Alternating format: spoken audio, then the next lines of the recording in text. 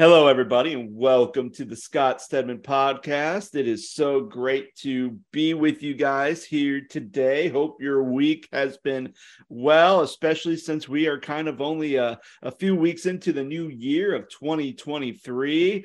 And with me is Micah Current. Micah, how are you doing today? I'm good. Can't believe that it's 2023, and I can't believe that time is just ticking, man.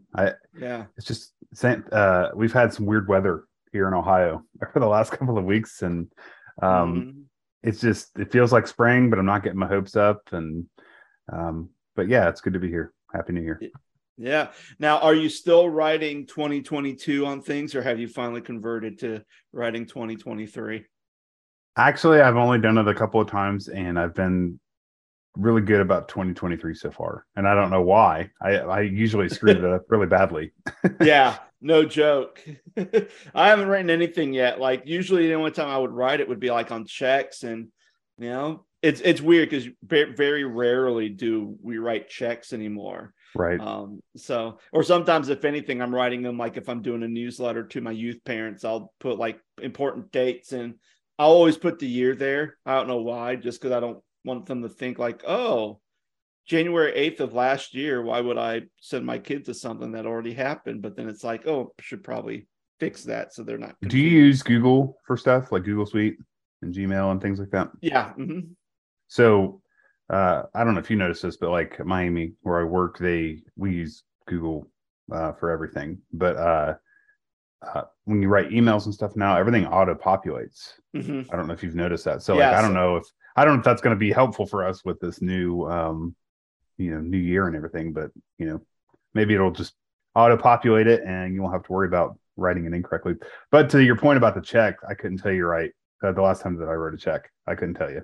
Yeah, absolutely. It's been a long time, but yeah, so it's definitely the beginning of the year, and already there's just been some weird stuff happening. So that brings us to our Stories Gone Wild segment. Oh man. So you got a story, Micah? Yes, but I don't think that it's too wild or weird. Okay.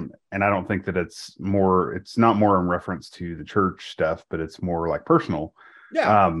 So a couple of weeks ago, Scott, you moved back to Ohio. You know that we had this crazy ice storm / snowstorm / they considered it, I think in Cincinnati, they considered it a blizzard. It was categorized. It did enough damage that it was considered a blizzard. So it was like, I don't know, Thursday. It was supposed to come in Thursday and like be done by Friday night. And, we were getting these wind chill warnings. We were getting these, snowstorm warnings, winter weather advisories, etc. And Thursday night, when we all went to bed, it was, I want to say like 50 degrees. And then it dropped like 40 degrees in like 3 hours. And so we had all this snow, and we were supposed to get like 2 to 3 or 3 to 5 inches of snow, but because the winds were so bad, it was just going to blow all over the place. And because it was raining and the temperature dropped so quickly, it turned into ice. So we get all these winter weather advisories, and then my wife and I are like, you know what? We're just going to order pizza. We're not going to mess with this. We're just going to go to bed. The next morning, it's like -10, and we had like a wind chill advisory for like 3 days. And like, I'm like, where are we? Minnesota? No, we're in Ohio. So my wife and I have a really nice home, and we have kind of, our layout is 3 bedrooms, 3 bathrooms. And for the first time in our marriage, we only have 1 bathroom because the pipes froze. Thankfully, they didn't bust, but we have 3 bathrooms, and 2 of our toilets didn't work. 2 of the sinks didn't work. Our dishwasher didn't work, and our washing machine didn't work from, I think, Friday until the following Tuesday. And then Christmas was on Sunday. We couldn't go anywhere because the roads were so bad. Like, we were going to go to my in-laws for our Christmas with them, and they live in Dayton, and it's about 35 minutes away from our home. And we drove from Trenton to Middletown, which traditionally would take about 10 to 15 minutes. We got on the road on Sunday, on Christmas Day, and it was so bad that it took us 45 minutes to get to Middletown from Trenton. And I'm like, it's going to take us 3 hours to get to Dayton when it would take 35 minutes. They only have one line to the interstate open. So anyway, the long and short of it is that the weird piece of that is that, I think for the first time since I was, I don't know, maybe a little kid, when my parents only had one bathroom in their home, was the first time that we've ever had just one bathroom. And so we were texting with my in-laws, and they were telling us that one of their toilets had frozen. I think they have three bathrooms as well. But, we put space heaters in there, and thankfully our pipes didn't bust, because that would have been a disaster. Yeah. But Alicia and I just kept, walking around the house, going, first world problems, because we only have one bathroom. And I know that's not a weird story, but it's just like the idea of having just like one toilet, one sink, and one shower when we normally have, 2 bathtubs, 2 showers, 3 showers. Yeah. And, all those bathrooms and stuff like that. But like, man, I don't know how those people up north do it. That's just a way of life for them, apparently. Well, and that's the crazy thing, because when again, living in Columbus, like, we didn't leave to go visit family until Sunday after church, which we did have services. We didn't cancel any of our services during that. And we still had like a ton of people showing up, but more than Christmas Day. Yeah, more than Christmas Day. But the cool thing was that I'm driving in Columbus, and again, I'm taking 270 to 71. These are big interstates, and they were awful. Absolutely awful. And I'm thinking, what in the world is happening here? So now that I hit 71 North and I'm making my way up towards Northeast Ohio, I get to the Delaware exit, which is just one exit above where Polaris is, which is where IKEA Way is and everything else. And then from there all the way up, everything was spotless and cleared. No issues, no slush, no still frozen remnants of ice or snow. Everything was completely cleared. And I'm thinking, well, Northeast Ohio definitely knows how to deal with their snow stuff, because obviously Central has no clue. And I guess apparently Southwest Ohio definitely has no clue how to take care of the roads either. Well, I think part of it though was that it was so icy. It's hard to, and with it being so cold, it was harder to treat the roads as they were, because they were just ice. I remember there was a storm last, this is before you moved back to Ohio, Scott, but like there was a storm that happened last like February or March. We didn't leave our houses. They closed the university for 2 days because the ice was so bad. We got like an inch of ice and nobody could do anything because of how much ice was on the roads, and they can't treat it because of how cold it was. So I don't know. My dad lived in the North, and he lived in North Dakota for 10 years. And they said that they didn't salt roads and stuff like they do here. They just pack the snow down and you drive on the snow. Mm-hmm. So I want to move south. Well, I want to move south, because once you do get hit by that big snow, then everything shuts down and no one knows what they're doing. And everybody's like, that's one of the things that drove me nuts living in the South, is that people would start driving on the roads and a little bit of snow would fall on the ground. And it was just like 65 miles per hour immediately goes to like 2, and everybody has their flashers on, and it's like everyone's moving slow. And I'm thinking, I'm from Ohio, move out of my way. Like, I'm like lacing threads and shoelaces and just flying through there like crazy, because it's like, guys, it's just snow. It's okay. It just started. It hasn't been like packed yet. It hasn't melted and turned to ice yet. It's not even cold enough to freeze yet. It's only 35 degrees. Like, come on, keep going. But yeah, I think my weird story kind of goes around that time frame too, with the snow thing. Is we finally drive up and we make our way up to Ohio, and we're staying with my parents, and we're kind of having Christmas up there. And a lot of times, like, my dad likes to do a gift with one of the grandkids where he gets to do like some woodworking. And last year, him and my son ended up making like a wooden like box, like chest thing for him to put his toys in. So, that was fun. And my son got to learn how to drill and do. So it was really cool. They got to work together, build something. So it was really awesome. Well, my dad decided that for my nephew, he was going to make a shield, a big, gigantic wooden shield with like our family crests on it. Okay. So that's cool. So my sister's filming this because she's like, oh, this is going to be very exciting because my dad made it. And, my nephew's going to be very excited. So my nephew goes, he pulls out this shield and everything else. And my dad's explaining it to him and everything else. And it's great. And I'm like, oh, that's pretty cool. And then my dad says, oh, there's more stuff in there. So then my nephew starts pulling stuff out of this box. And now my nephew is now carrying a sharp knife that's about the size of like a Crocodile Dundee knife. And I'm like sitting here and you just see my eyes get big. Like here's a 9-year-old wielding a very sharp knife, or my dad saying, be careful because it's really sharp. You could really hurt yourself. And he's just like, I'm just sitting there. And the whole entire time, like my filter's gone at this point. And so he pulls out that knife, and then I start making my jokes like, oh, you call that a knife? This is a knife. And my sister's filming. It's like dying laughing. And then he goes, oh, hold on, there's more. And then he pulls out this other knife, which is like an old vintage knife from like somebody's dad. And it's all rusted. And I go, Danielle, make sure you got his tetanus shots up to date. My sister's like dying laughing. And then my dad goes, yeah, and to hold your knives, you need a belt. And then he pulls out this belt and he like puts the knives around the belt and he buckles it. And the very sharp knife is dangling by my nephew's private areas. I'm like, whoa, we don't need him to get circumcised twice. And my sister, again, is still filming all of this. And then he goes, and now if you're going to be wearing your knives, you need a pair of pants. And now there's a pair of pants in this box. At this point, I'm just like, okay, you need to wear pants now because we don't want to walk around with our knives naked, dangling from our waist.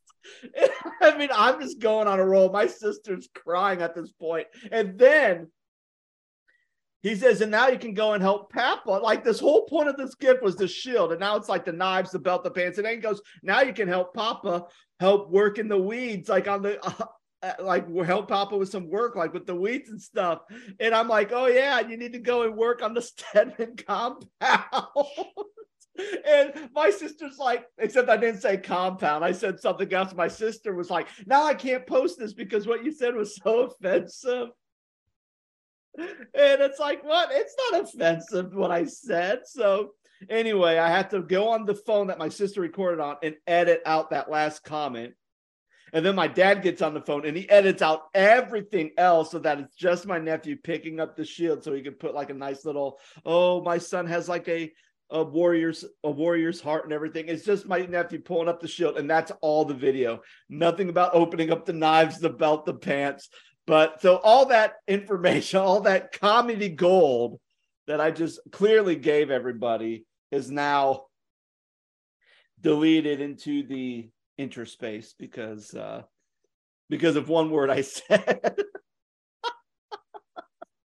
Well, the two things I could think of when I heard you share your story, Scott, was that one was, did you ever see Crocodile Dundee? Yes, I have. When he was like, now that's a knife. Yeah. Kept thinking of that when you told that story. And then the other was my great grandmother, when she was still alive, towards the end of her life, had Alzheimer's. And we would go to her house every year for Christmas. And towards the end of her life, she loved to give people gifts. But we really started to notice her Alzheimer's towards the end of her life when, all of us great grandchildren were like, all right, why am I getting men's perfume or men's cologne for Christmas, or why are the boys getting Barbies, and why are the girls getting race cars? Like they're like, seriously, those things happen. Yeah. So, oh yeah. Like when you kept saying that, like the story just kept getting added to, hey, you need pants and you need this. And here's a rusted knife that you can have, like, and a tetanus shot. Yeah, so it was just I mean, it is. I think that's the great thing about sometimes with families is sometimes, there's those weird moments where you're just kind of going, oh, that's a little odd, but then for other people it's just like hilarious. And I mean, I've been on the end with my grandma where she sent us, me and my sister, gifts that you could tell like, why did I get this?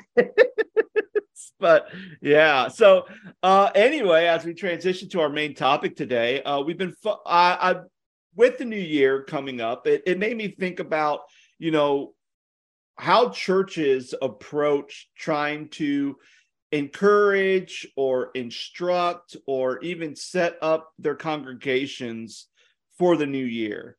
You know, kind of, I think, I mean, and a lot of this, I think, kind of goes back to the things I would see at the beginning, actually towards the end of 2019, where it seemed like every single pastor that I was friends with on Twitter, Facebook, Instagram, whatever you want to say, was all about, our theme for next year is going to be 2020 vision.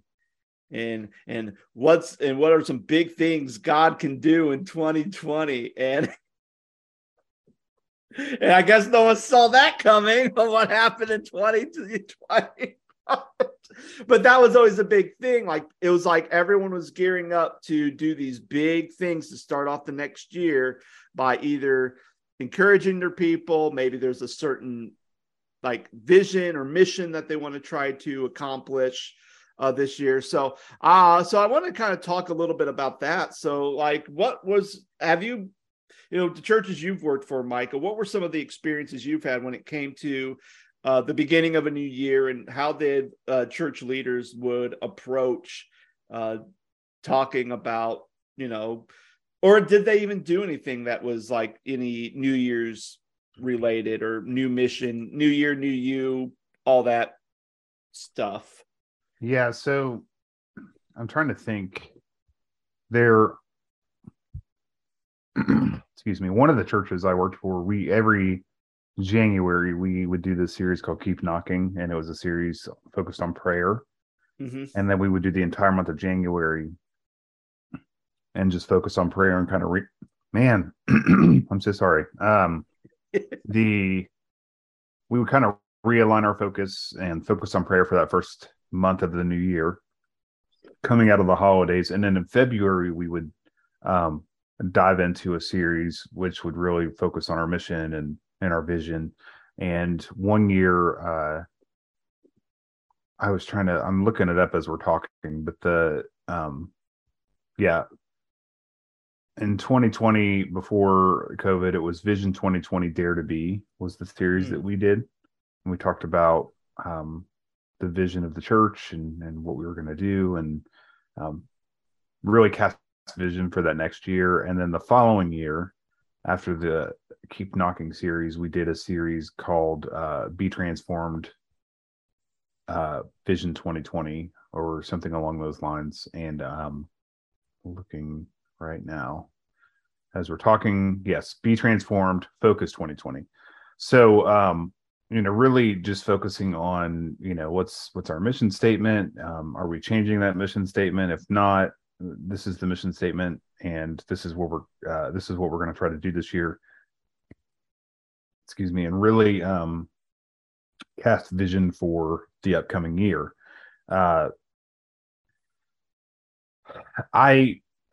I like the idea of starting the new year off with like a focus on prayer and vision casting, especially when you think about new people that may be coming into the church and might have visited during the holidays or we're looking for a church home. Mm-hmm. You really want to pitch that idea of what we believe and why. And I think you and I shared this on an episode about the idea that we once a year should do a 4 to 6 week series on this is our vision and what we believe and why. Whether it's Church of God, Anderson, or whether it's the church that you serve, people need to know what you believe. Even if you're a non-denominational church, like, okay, these are things that we really need to talk about, like salvation and baptism and what's communion. Why do we do communion? What is, some of the other ordinances that we've talked about in other episodes, but like really aligning our thoughts and our minds with what we believe and why, and then being able to share that with people that may or may not understand it, may or may not have that relationship with Jesus, and then may be brand new to your current ministry situation and are looking for a church home long term, and they've only visited maybe once or twice right during the holidays. So it's a good idea to do that stuff during the beginning of the year.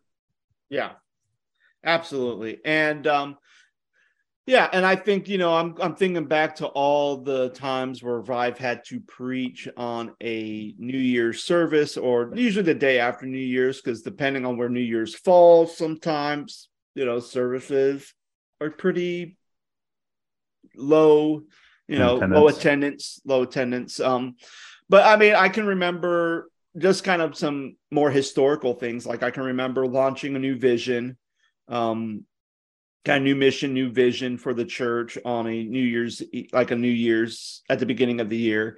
I do remember when I was an interim at a small church in Windham, I ended up preaching on the concept of New Year's and kind of the whole idea of leaving the past behind and kind of embracing this new year of hopes and dreams and opportunities, and how we kind of live our faith that way, where, we want to live a life that's obedient to God, or maybe we want to try to overcome a certain struggle or sin that we're dealing with. And once we get about a month or two into it, we kind of fall back to our old patterns, and then we just kind of wait till next year, and kind of connected that to the experience of camp ministry, where I've had kids who come down to give their lives to Christ each year because they're still struggling with the same addictions or the same issues that they came from the year prior. And it's like, you can go to the Lord anytime and really, it doesn't have to be in the church, like in the physical sanctuary. Yeah. And it's the same thing. Like, you don't have to wait till next year to try to start again. Like, you can always start again. I think I even used the passage of the forgiveness of sins, not 7 times, but 77. It was one of my first sermons, so I don't think it was that great, looking back on it now. But what made it memorable is my sister happened to attend church there because she wanted to see me preach, and it struck her so much that she ended up kind of giving her life to Christ. So I got to lead her in that, which was wonderful. But yeah, I mean, I've seen a lot of churches who've launched mission statements, or they kind of do a big encouragement thing, or maybe they want to start with a new series like that starts on prayer. And actually go ahead. No, I was going to say another approach, I guess, if you want to call it an approach, that I've seen done at one of the other churches I used to work at. They did a series like in January called How Big Is Your Butt? And it was just like BUT, not your physical anatomy, but like they talked about, like they did a 4-week mini series called How Big Is Your Butt? And it was like, I want to have a relationship with my family, but I want to have a relationship with Jesus, but I want to, be better at my be a better parent, but I want to be a better husband or wife. And then right after that, they dived into a series that jumped right into the journey to Easter, depending on when Easter falls too, right? Yeah. Like if Easter falls earlier in the year, in the calendar year, they did a series called Exploring Mark, where they did the book of Mark, all 16 chapters. They did an 8-week series like that because Easter fell early that year. They did a series called Exploring Mark, and it just went right from January, the end of January, picked up in February, and went all the way to March or April when Easter was going to happen that year. So that's another approach based on, I guess when Easter actually falls. So yeah, sorry, I didn't mean to. I thought. No, that's great. But and I think there's a lot of things that churches do, and actually just at the beginning of the year, the church that I work at, one of the things that they do is they do a kind of a covenant, a church covenant, or they call it the Wesleyan covenant. They look at that, they read it, and really, when I looked through this covenant, they do have a thing where you can sign it and date it. The pastor was like, this is not something that we want you to just kind of sign today and turn in. Like, this is something that you need to think about and really process. And And when I looked at the covenant and kind of see like what this covenant asked for, a lot of times it was just like, I commit myself to learning 2 new spiritual disciplines or practicing 2 new spiritual disciplines.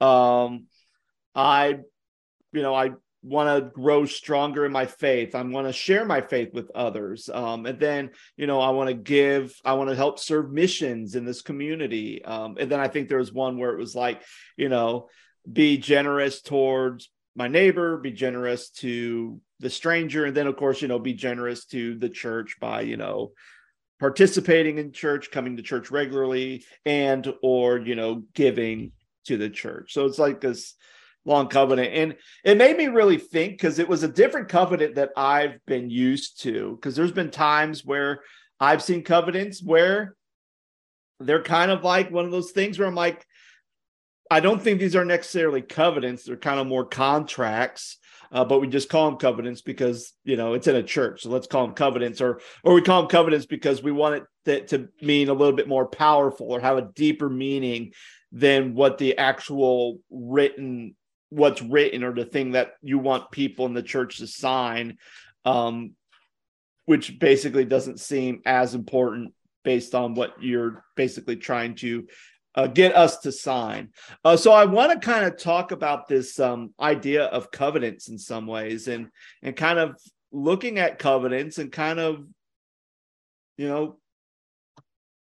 how churches are doing them. Because it seems like besides like the service I went to at the beginning of the year where we had it, like that's probably the only one where I felt like that was a legit, good, biblically sounded covenant. Well, talk about that for a second. What was that experience? Okay. So there's been a couple times where, because I've heard about good covenants and I've heard about not so good covenants as far as churches are concerned. So I do know. So for an example, and I mean, I know we already talked about the whole Matt Chandler, Matt Chandler again, but when I was reading the book by Scott McKnight and Laura Brenigan, A Church Called Tove, they talked a little bit about how some churches use covenants. So let's say I become a new member of a church, and then I sign what is called a new member covenant, which basically means that I believe in the theology and the doctrine of what this church teaches. I will do my best to attend services regularly and be an integral part of the life of the church.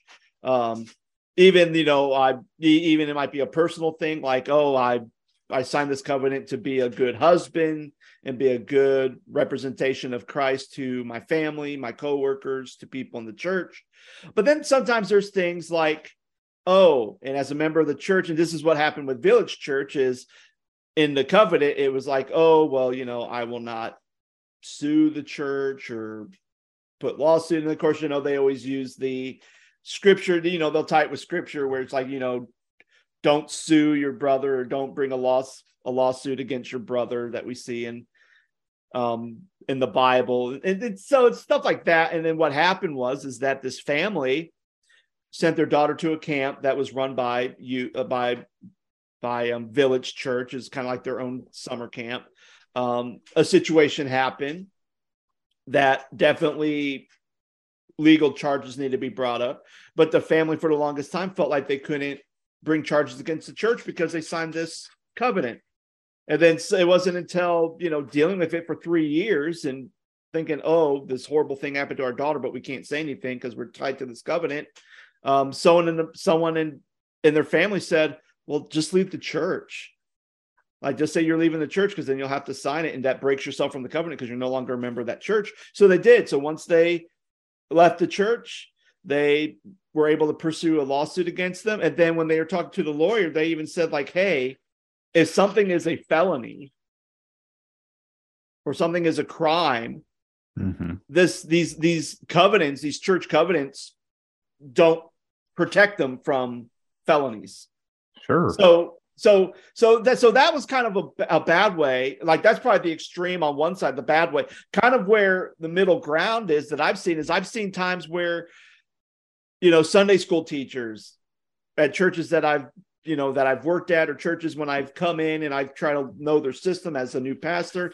And they say, oh yeah, we used to have these Sunday school teachers sign these covenants, which basically meant, oh, if you're going to be a Sunday school teacher for this class, you're going to sign this covenant, which means for a year, you're not allowed to leave, that you have to stay a teacher for a year. So even if there was an emergency that happened, let's say death of a family member, or you get sick, it was almost like just the way it was written that, you have to, even if you're sick and you can't be there, it's your responsibility to find someone to do it. Well, if you're in the hospital and let's say you're incapacitated, hold on. Hey, can you sub for me for Sunday school? And then it was just the weirdest thing. And then, even there was talk one time where it's like, well, maybe we should do that for all the people who are serving on these leadership teams. And I'm thinking, yeah, but if you have someone who doesn't show up consistently to a meeting, I think the thing that we need to do is, instead of forcing them, saying, hey, you're breaking the covenant here, you just call them and you say, hey, we noticed you haven't been attending meetings. Is everything okay? Do you still want to pursue? And if not, then it's the elder board's responsibility to go find a replacement for that person to fill out the rest of their term, because obviously a life change has happened, or life happened that they couldn't fulfill to serve their leadership role. But I felt like the covenant system, and when I saw these papers, I'm like, yeah, we're not doing this. Yeah, we're not doing this. This is because A, I felt like it was wrong. And B, when I think about a biblical covenant, the covenants we see in the Bible, God's always a part of it. And it's about one's relationship with God.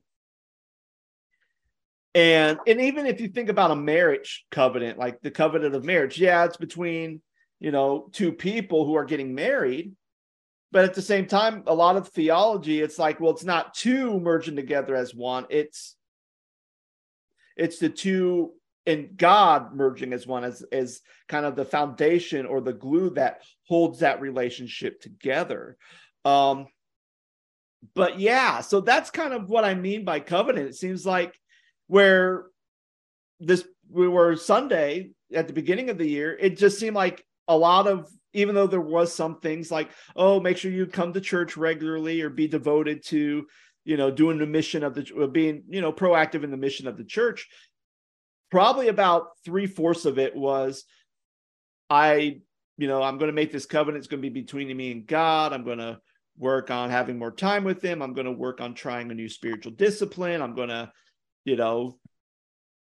try to live out my understanding of the Bible and of God to the best of my ability. It was very much between you and the Lord. And it wasn't like pastor was saying, okay, you got to sign this and put it in the offering plate today so we can have these documents. Like, take these home, put on the fridge. Like the church didn't need these back.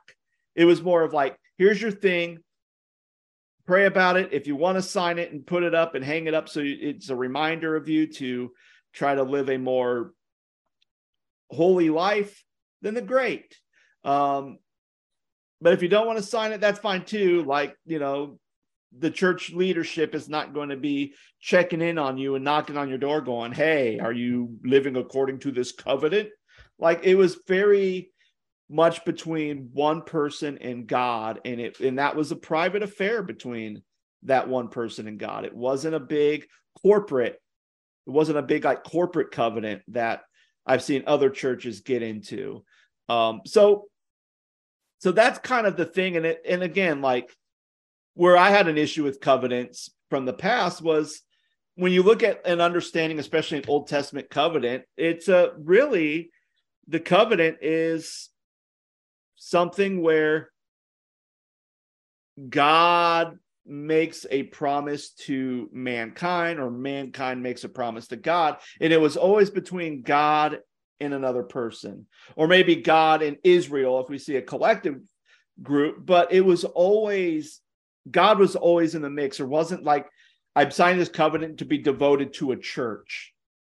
Or even if we're looking at the church as a group of people and not an institution, still a covenant between members of churches was still never a thing. God was always an integral part, or even was the foundation of a covenant.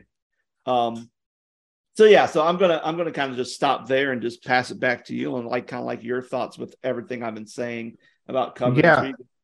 Well, what I was going to say though, like in respect to the Lord and respect to God and things like that, like I Google the word covenant and it says an agreement. The definition literally just says an agreement, right? And so as you were talking, I was looking through, I was flipping through the Old Testament on my Bible here, and I came upon Joshua 21, where God is kind of the war in Israel is kind of coming to a close for that portion of the Old Testament. And if you know the Old Testament, Joshua, is a fierce warrior, and they go through a lot right after the passing of Moses. And anyway, so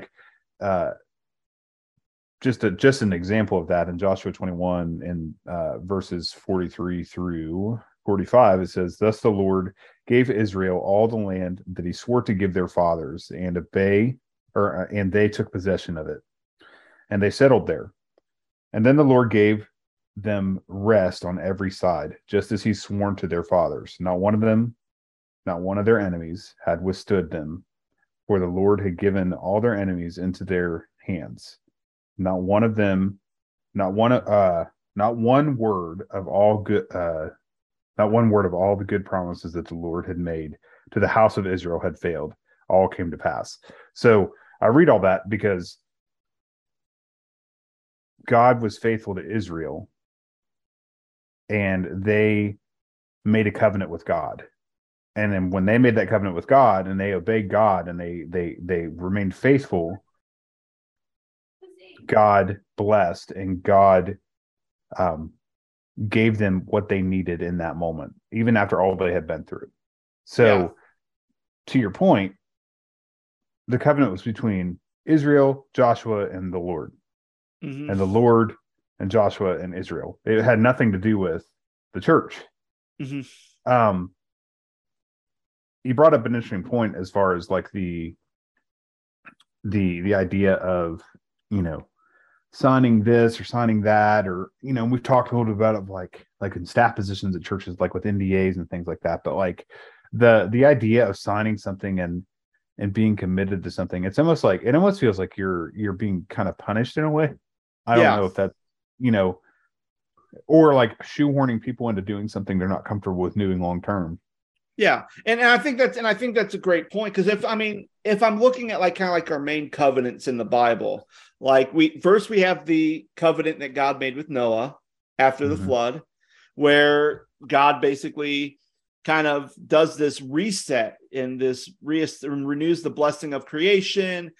We even see God makes a covenant with Noah, basically saying, I'm not going to destroy the world with a flood. And that's why we have the rainbow. It's like a reminder of the covenant that God made with Noah. We have the Abraham covenant, where God makes this covenant with Abraham, which that is an interesting story too, because it's like, okay, this covenant with Abraham that, Israel is going to be blessed. They're going to be, and if they follow his commands and follow his decrees and get circumcised and everything else and don't intermarry, there's a lot of rules and stuff. But what's interesting about this covenant is when God and Abraham are having this covenant, we see Abraham chop these animals in half.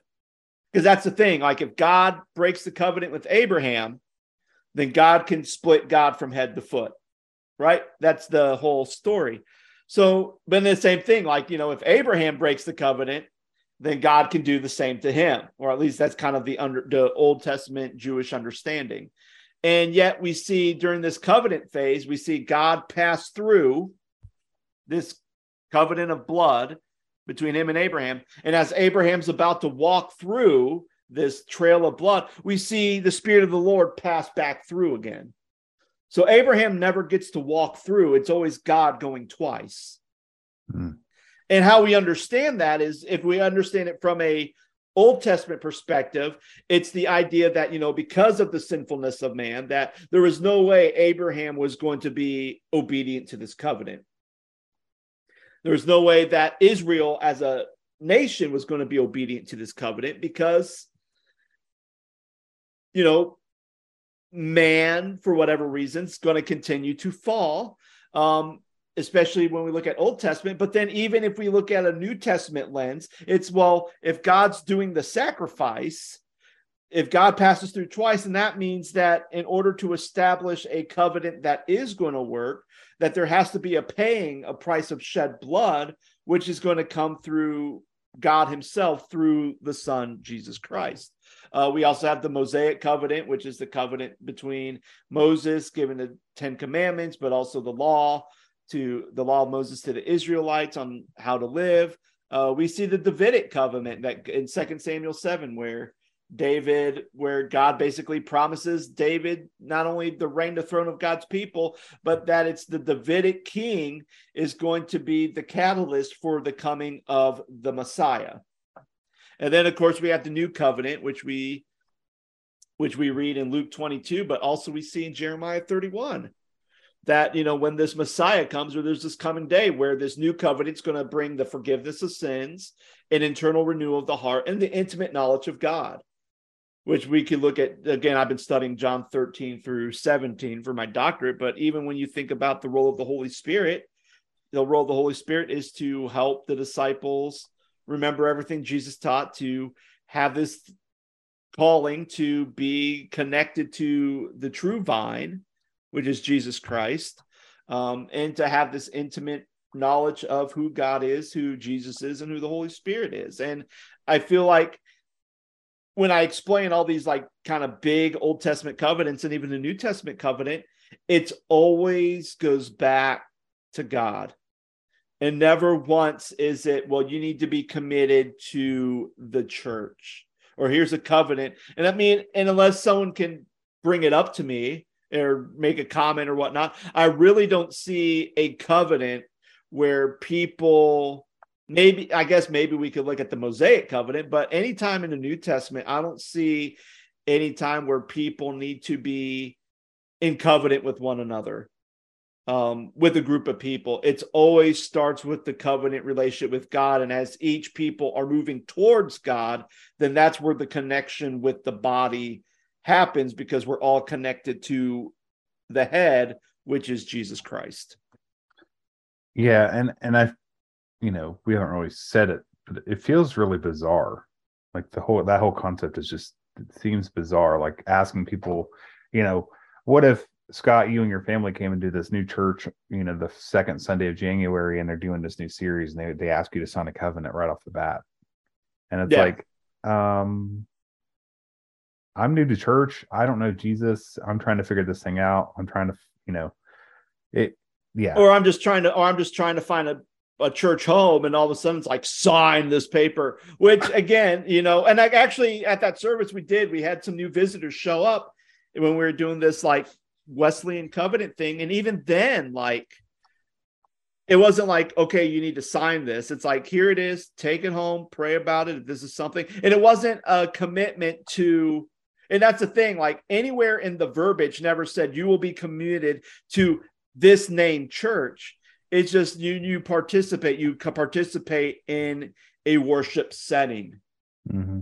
So even if someone was traveling, let's say someone just happened to be in because they're family or friends of somebody in the church, so they decide to go to church before they drive back to Tennessee, they could see this covenant, they could take it home, they could read it, they could pray about it, and they go, you know what, I'm going to sign it. They will sign it. That doesn't mean they're making trips from Tennessee back to Columbus to go to church. They're just finding a church in Tennessee that they're saying, well, I'm going to be a part of it because that's part of this covenant. But again, it was between that person and their discussion with God, not that person and a church leader or the pastor or the congregation as a whole. And it didn't say you must be committed to the views and practices of Village Church or Solid Rock Church or the Church of God or the Wesleyan Church or the Methodist Church or the Lutheran Church.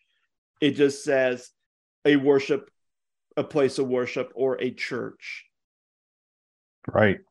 And And even with these covenants, like reading through the Old Testament, Israel never kept the covenant. They broke it over and over and over again. And yet, especially when we look at the prophetic books, a lot of times, God says, hey, you broke the covenant. Here's kind of the consequence of this broken covenant. And yet there's always that grace and mercy clause where if you repent and you turn from your sinful ways, then I am going to restore you. There was always this point where God was always willing to restore the broken covenant if people would turn from their sins. And I feel like when in a church setting, if you sign a covenant and someone messes up or makes a mistake or has a fault or doesn't do anything wrong, they just get sick and they can't keep up with their commitments. It's like the pattern I see with churches is there has to be a meeting. So we're going to have a meeting because you've obviously are not keeping up with this covenant that you signed. So we're going to have a big board meeting about it. And then not only that, we're probably going to kick you out of whatever leadership thing, or maybe we'll just kick you out of the church, depending on what it is. And then the rest of the church, which will shun you and they'll never talk to you again. And you kind of become a ghost. It's almost like, oh, they left our tribe, they left our family. So we're going to kind of cast them out, which I know is a very big, like Amish Mennonite thing of shunning, but man, the American church definitely does shunning very well. I mean, yikes. And that's usually like a lot of times when I'll hear people share their stories of church trauma or anything else. It's like, yeah, I ended up leaving the church, or I was kicked out of the church. I just felt like it was time for me to go. And all these people who said were my friends, and even after I left, they said, oh yeah, we'll still keep in touch. We'll still love you. We'll still call you. It's like completely ghosted. Yeah. And it's like, just because I leave a church doesn't mean that we can't still talk or we can't still hang out. We can't still do things. It's like, nope, we're done. You're done. Like, that's it in the discussion. So yeah, it's wild. Well, and I think it also adds pressure. Mm-hmm. It adds pressure to faith. It adds pressure to relationships. It adds pressure to the expectation of a church. It adds all these preconceived notions, and you wonder why people aren't coming to church because they're afraid of those things. Yeah, they don't have to be afraid of God. They need to be afraid of the people that are putting this barrier between man and God. And, as you were talking about, Scott, I feel like that's exactly what's happening. And the church is creating these barriers, like in the form of covenants where, if you come into a church, like, and I'm brand new and I don't feel comfortable signing this, like, I'm not going to come back. Are you kidding me? Yeah. Like, it's a little bit disheartening.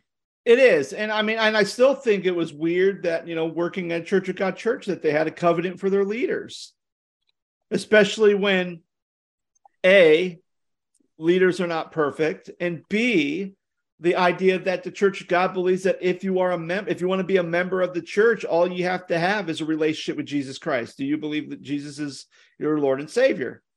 And that's where it is. And I mean, that was the slogan of the church for a long time, where salvation makes you a member.